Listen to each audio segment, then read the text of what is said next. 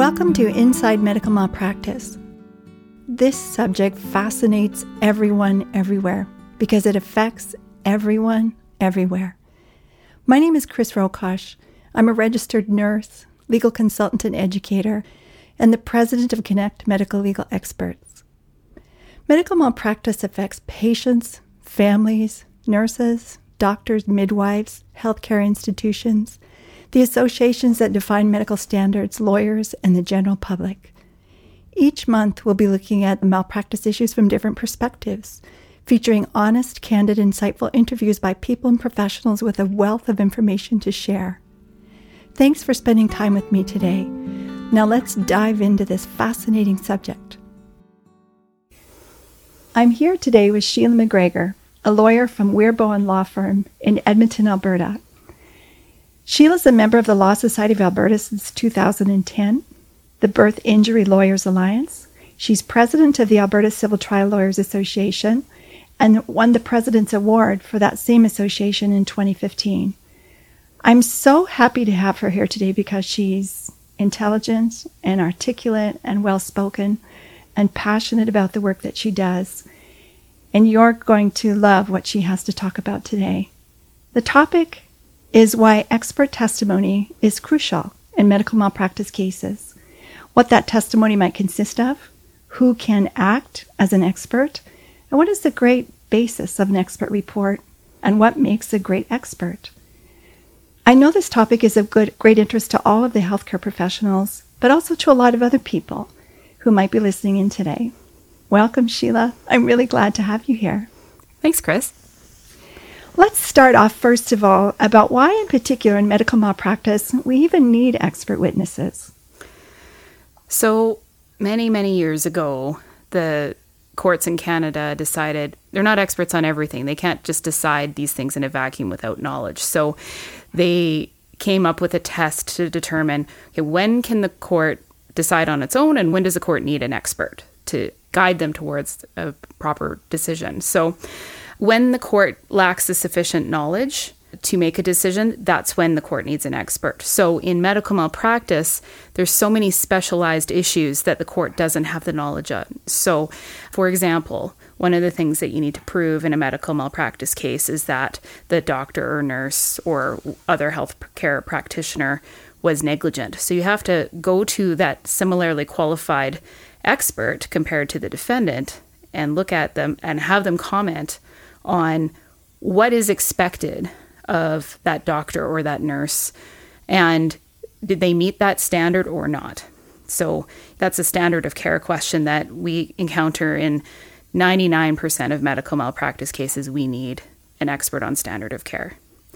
On top of that, then there's causation issues in medical malpractice cases. So often somebody will, when they come to me, they're saying, well, the doctor was negligent. Isn't that the only issue? No. Usually somebody's seeing a doctor or a nurse because they've got some sort of medical condition that's brought them there. So we have to look at what effect did the negligence have on the outcome. And that's usually one of the toughest issues we deal with in medical malpractice. So we have to go to an expert. We usually try to get the best qualified expert to comment on what difference did that negligence make on the outcome. So when you're talking about that, connecting the negligence to the outcome, can you give a really specific example of a time when it was clear that the negligence was related to the adverse outcome and a time when the two aren't related? Okay. One example of where causation is pretty straightforward is the doctor does the procedure on the wrong side of the patient's body. So they're supposed to do surgery on the left side or the left knee, and then they actually do it on the right knee. Generally, there's no real causation issue there. You know, the person suffered an unnecessary surgery because of it and the pain that goes along with that. And everyone will just accept that as fact and move forward. Generally, yeah, unless there's some sort of underlying medical condition in the knee that was accidentally operated on where they'd need another surgery anyways. But generally, it's quite straightforward. An example of something that is not nearly as straightforward is a case in delayed diagnosis of a condition. So somebody has a condition that can be quite serious and cause either disabling effects or death. And so the person, we are alleging that they died as a result of the delay in the diagnosis and treatment of a condition that is serious. Would that be like a cancer condition? Cancer. We've had cases where there's some sort of spinal lesion, like on a person's spine, where it progresses and causes quadriplegia, or some sort of problem with your intestine. I just did a trial last year where a person's had an ileus, which is a blockage in their intestine, and it was left for a really long time without treatment, and then the person died. So there's all sorts of conditions that it can apply to. But yeah, cancer is a very, very good one, where the person has a condition that can cause them a bad outcome in any event. But we're alleging that the delay in diagnosis is the reason the person died, not just having the condition. So that's when we have to go to the best expert we can find to help us determine, did the delay in diagnosis cause it, or were they going to die anyways, for example, from cancer? And I could imagine there's other things that come into play there too. Would the treatment have been effective? Would the patient have accepted the treatment? Because certainly people choose not to have treatment in certain situations. So you're saying causation is the big challenge. Standard of care seems relatively straightforward, but proving causation seems to be the bigger challenge. Usually causation is a challenge because most people that come to me have all sorts of medical conditions that you don't know what effect that would have on their outcome versus just the delay in diagnosis and treatment of it. So standard of care is still a tricky thing that you need to prove. In some cases, it's trickier than others. Sometimes it's quite straightforward. But the causation issues are the ones that we really need the best experts to comment on. Well, that's good to know and interesting. I think a lot of people don't actually understand that. You know, they feel if things went wrong and there was a bad outcome, that it's pretty straightforward. So it's good to know that experts have to discuss, and your job is to prove both of those issues, standard of care and causation. And both are equally important. If you don't prove causation at trial, you can lose the trial, even if you prove that the doctor was negligent. Right. Yeah. I understand. So on that topic of causation, I've worked with a lot of different experts through my business, and it's really clear that some profound differences exist between the medical definition of probability when you're looking at causation and the legal definition of probability. Could you speak a little bit on that topic? Sure. So this is something that I have to educate most experts on that haven't dealt with doing medical legal work before. So doctors are, especially people who do research, they look at scientific standards of probability. So they're looking at scientific definitions approved 95% or greater. That is a very different standard than what we use in the courts. The civil definition is just a balance of probabilities for causation. So that's really 51% or better, right? So there's a big difference between the 51% and the 95%. So it's important for our causation experts to understand this substantial difference. So when I go to an expert and I say, okay, can you give me some feedback on whether this negligence affected the outcome in any way? If I hear back from my expert, well, there's no literature supporting me to say that, my response is, you're using the wrong standard. Just because there's no published literature saying there's a 95% likelihood that this would have made a difference, that's not the inquiry. You can use all of the information that you have available to you, your experience. You don't need just articles to support it, although that's very helpful, but just common sense even in your practice, knowing how these things go. That is acceptable when it comes to a civil standard of proof. That's interesting. So the expert's opinion is truly their opinion based on their experience and their knowledge and their clinical expertise in the field that they've worked in. Right. Oh, I was going to say, even the Supreme Court of Canada has commented on that. A former law professor from the University of Alberta, he's now on the Supreme Court of Canada, Justice Russell Brown, he has published quite a bit on the difference between the civil standard and the scientific standard, and how it's a miscarriage of justice to apply the scientific standard, and how important it is to recognize the difference when it comes to, in particular, medical malpractice cases. Right. That's interesting. So when you have a case, let's say the decision has been made to to go, if someone has walked into your office and you've heard their story and you perhaps have looked at the medical records, and we've talked about this in the past podcast, sort of the process of the series of events that happen before you get to the point where you make a determination of whether or not to take on or further investigate a lawsuit. How soon do you retain a medical expert, and what do you do with them once you've got them? Our practice is to retain experts as soon as we can. So we get the records in and we take a look at them just to screen for the different issues that may arise based on what the records tell us. And then we will retain usually a causation expert as soon as we can to give us a comment on what the effect of the potential negligence is.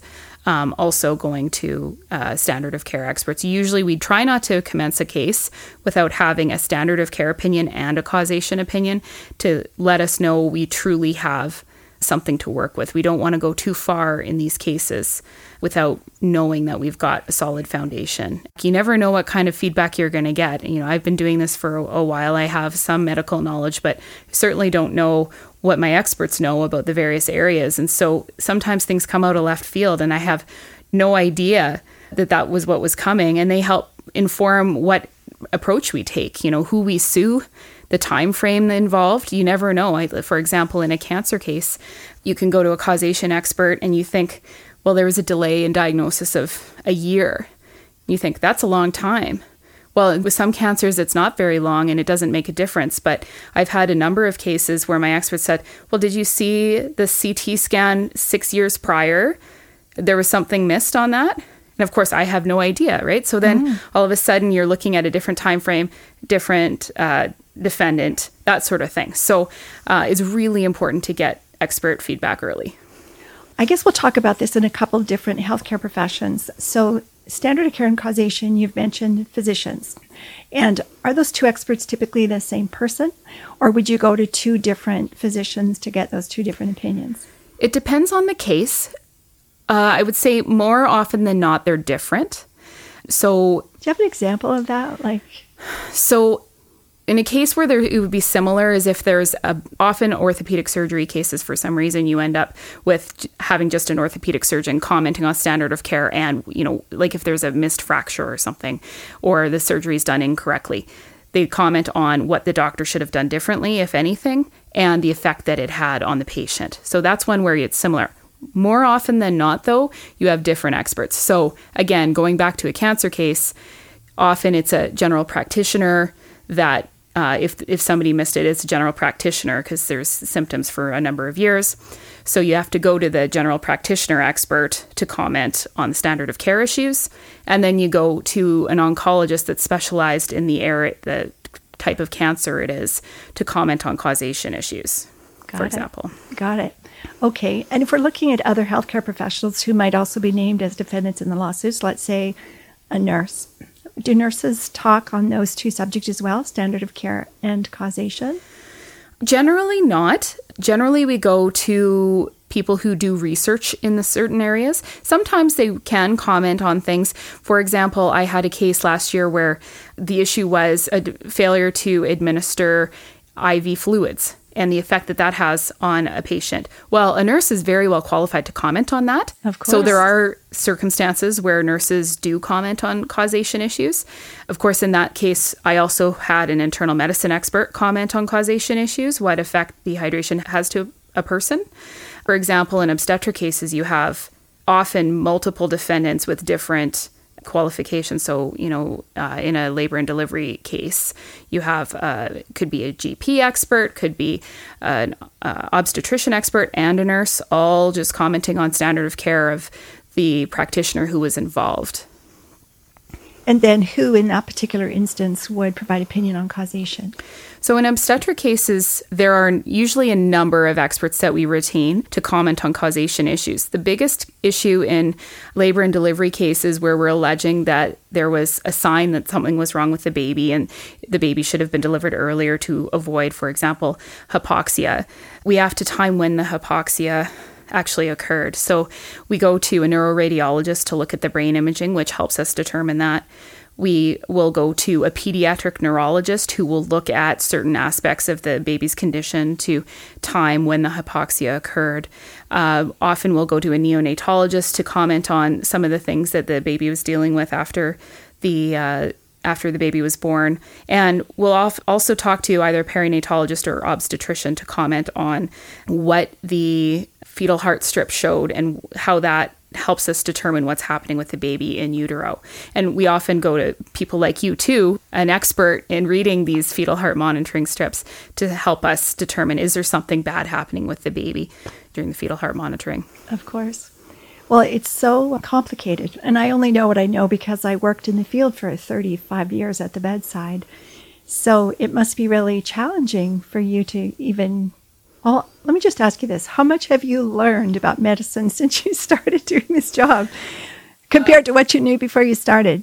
A lot of our junior lawyers look at me and they say, did you take some sort of course? I'm like, no, I knew nothing. I knew nothing.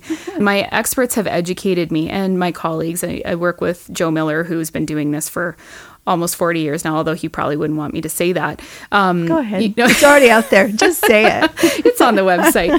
So, but, having the support of your experts and your colleagues to help you understand what the medical records say, you encounter some of the similar issues over and over again, especially in obstetrical cases. You just sort of learn by doing. And while you're learning while doing, you have somebody senior making sure that the client's taken care of and they actually know what's happening. But sure. But yeah, you learn a lot in the first, I'm still learning a lot. And the more I learn, the more I know what I don't know. Right, exactly. Yeah.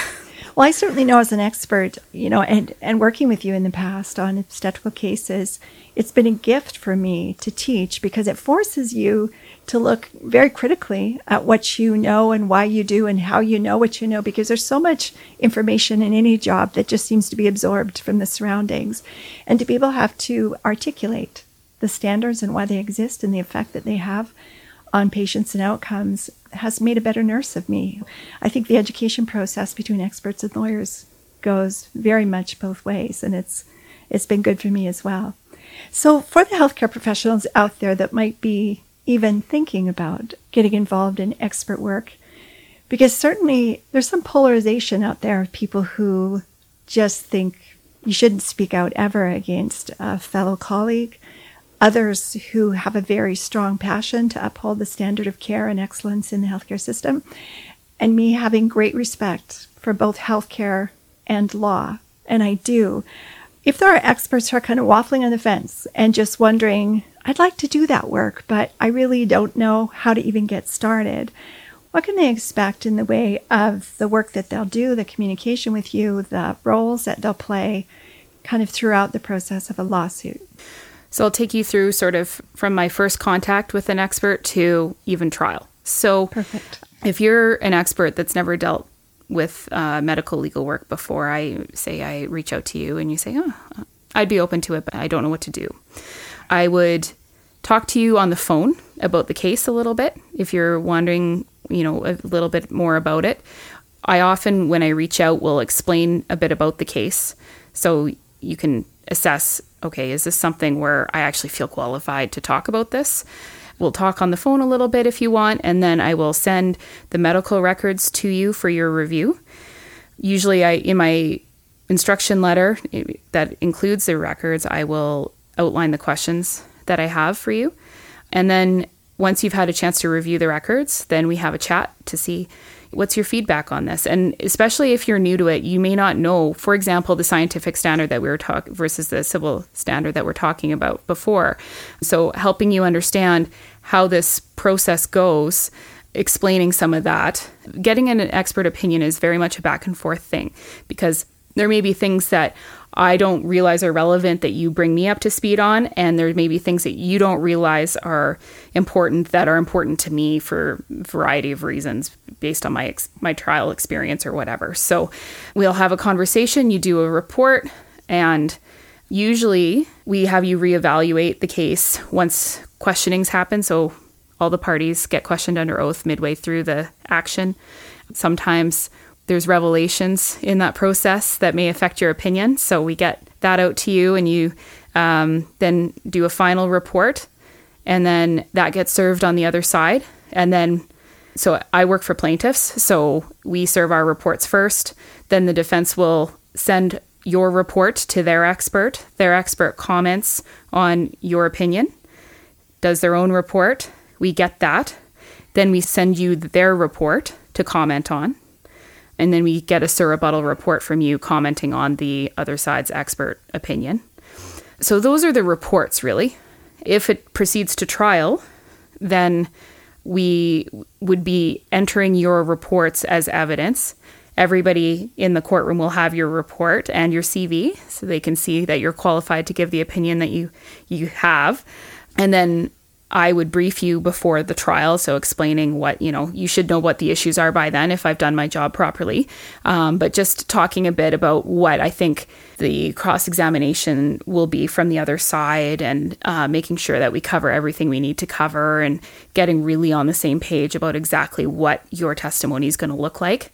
By the end of the briefing with the lawyer, you should have a very good idea of what your testimony is going to look like, both being led by the lawyer that's hired you and the cross-examination questions that the other side will have. And then when you attend in court, you take the oath, and it does vary between provinces, but in Alberta, we use your report to guide you through your testimony. You explain to the court what your opinion is and why you have that opinion. And then the defense asks their questions, and then you're done, basically. Well, sounds easy. Sounds easy. It's very, this sort of thing lasts a number of years. It's not as intense as it sounds, because it's bite-sized pieces over many, many years. Like how many years?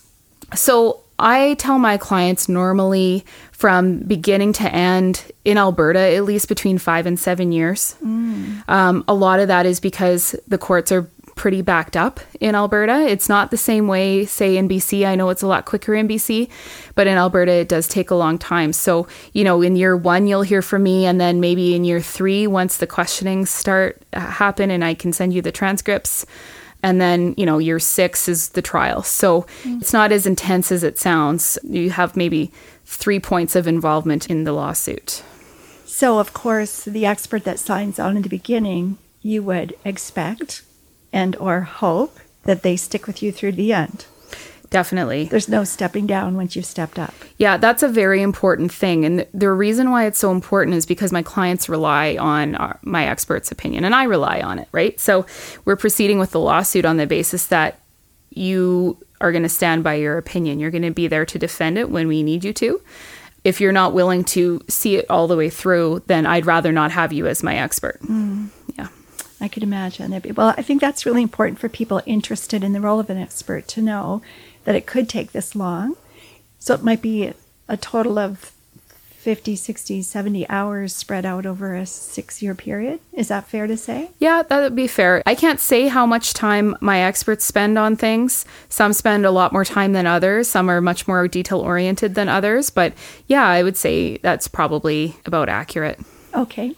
Well, I think that's a really good place to stop for today. When we come back, let's talk more about the expert report and the expert at trial. And from your opinion, what makes a really great expert? Because I think that is a really interesting topic for a lot of people. So let's call it done for today. If you're someone out there that's interested in expert witness work, don't hesitate to get in touch through my website at Connect Medical Legal Experts. And easy email is info@connectmlx. And send an email or send a copy of your CV or resume, and we'll have a look to help you get started. But thanks very much, Sheila, for this today. And we'll be back on another great topic.